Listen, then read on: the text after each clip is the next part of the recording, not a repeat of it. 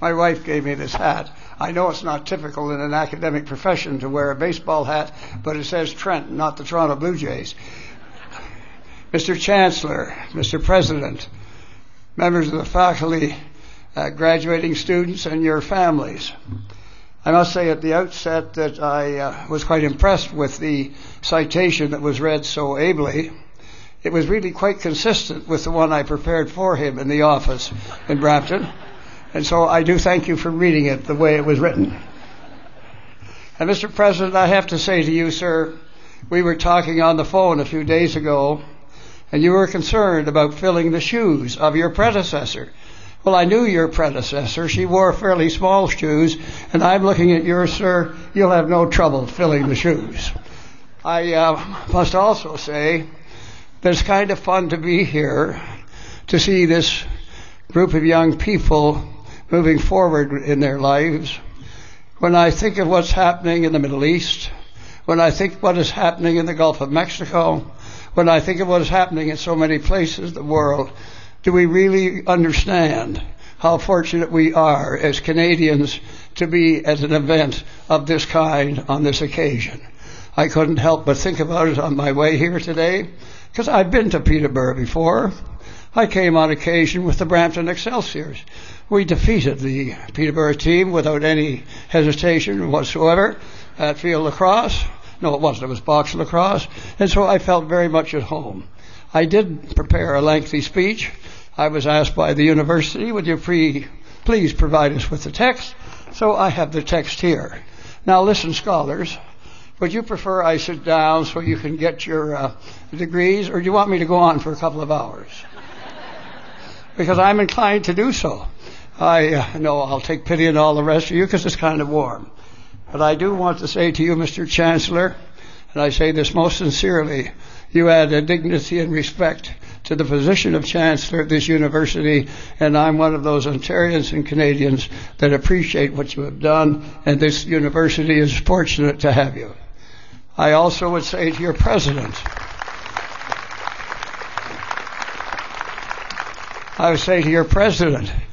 you know, I think you're pretty, I have to hold back a little bit of the judgment for a year or two. No, I'm teasing, Mr. President.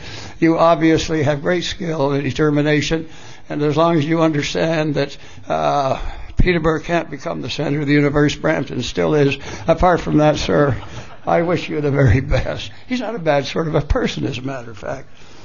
I also, on this occasion, would be remiss if I didn't mention one Tom Simons. I was with Tom when we opened this, I think in roughly 1964, before any of you were born. There was a degree of controversy. You see that bridge there? Started out as an architectural masterpiece. Couldn't get it through the committee. Tom sort of reduced it a bit in scale. We called it a utility corridor, and that bridge wouldn't have been here today if it hadn't been for the creative instincts of Tom Simon and a friend from Brampton who helped to make it understood.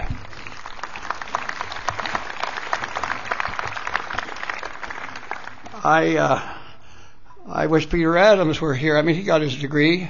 You know, the first will be last, the last shall be first. I'm quite prepared to accept second place. But I was hoping Peter and I could have had 10 minutes each together to convince one another as to the political philosophy of the views they represented. But I wouldn't do this before an audience of this kind. Not much I wouldn't. I have to talk a bit to you about the loyalty of the alumni. There's a young man who used to serve gas at Honey Harbor. That's, a little north of here and a little bit west. And his father was a minister in Port Credit. He went on to become a teacher. He taught at Fesserton. None of you here know where Fesserton is, but it's not far from Wabasheen. But he took his experience from Fesserton to Central Africa. He developed a relationship between his school and the school in Africa, the young people there, which could be an example for so many others. He was totally committed to his profession. He believed in it. He had one slight flaw. He never voted for me. But he was one of the great individuals as a teacher that stood for the many things that you, in your way, will represent. I know a bit about education. When I became education minister, the first question I got from the press was, "Where did you teach?" I said, "Grace United Church, taught Sunday school." In those days, that was almost relevant. But I have to say that there's a lady in the front row here. She's wearing a hat that I don't understand. Wave the hat, Kath. Yes, there she is. She taught school in Berkeley and Oakland, California. I have 2 daughters who teach in the great region of Peel. I have another daughter who teaches in New York Center. I want to say this as an aside. Don't ignore me today or Brampton, because the Peel board is still hiring. Now, that's just a little advice that I would pass on to you. I also want you to understand something else. The day we passed the legislation that said very simply a kindergarten teacher was as relevant as a grade 13 in those days teacher, I think we saw a new approach to education in this province. I think there is a growing understanding. And I've said this on other occasions, Mr. President, show me a good doctor and I'll show you a good kindergarten teacher. Show me people who have been successful and they can trace it back to the teachers and the education they received. And Mr. President, now that I'm waxing so eloquent and you're saying to me quietly to yourself, well, soon will he sit down? Listen, I'm just getting warmed up. I mean, I haven't had this much fun in a long time. I have to say to you very simply, Mr. President, you have a responsibility, as do your other university colleagues and college presidents, to understand what's happening in the world community. You have to understand the pace of change. You have to understand what's going on in China and India and how they are educating on a percentage basis an increasing number of their young people. I won't be around to see it, but the day will come when this continent will be competing very directly with the educational programs of those countries and others. So, Mr. President, I don't want to upset you, but you do have an obligation to make sure that they never catch up. The other thing I must emphasize is that early childhood education, I don't want to get into a debate with anybody, but we have 12 grandchildren.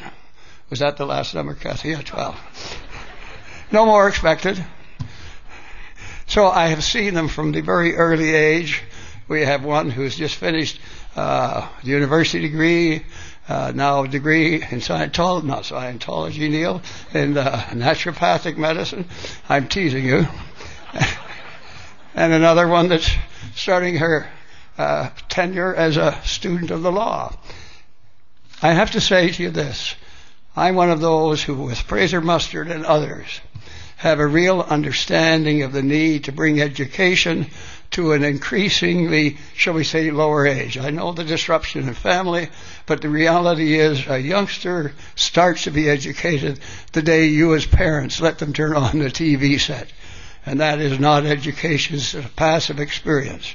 So I'm one of those, Mr. President, if you can encourage the young people who are graduating here today to understand their responsibilities may dip down below kindergarten, that will be a step forward in this province.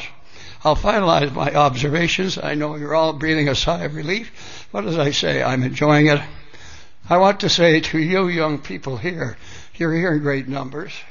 The only thing I've always had difficulty, I say this to the men in the class, why you let the women outnumber you with such great percentages, I don't understand, but nonetheless they do. There are very few professions that have greater responsibility to the future of this province and this country than you as members of the teaching profession. You will determine the quality of education in this province. You will determine in some respects our economic growth, our social growth, and the sensitivity we must have for one another.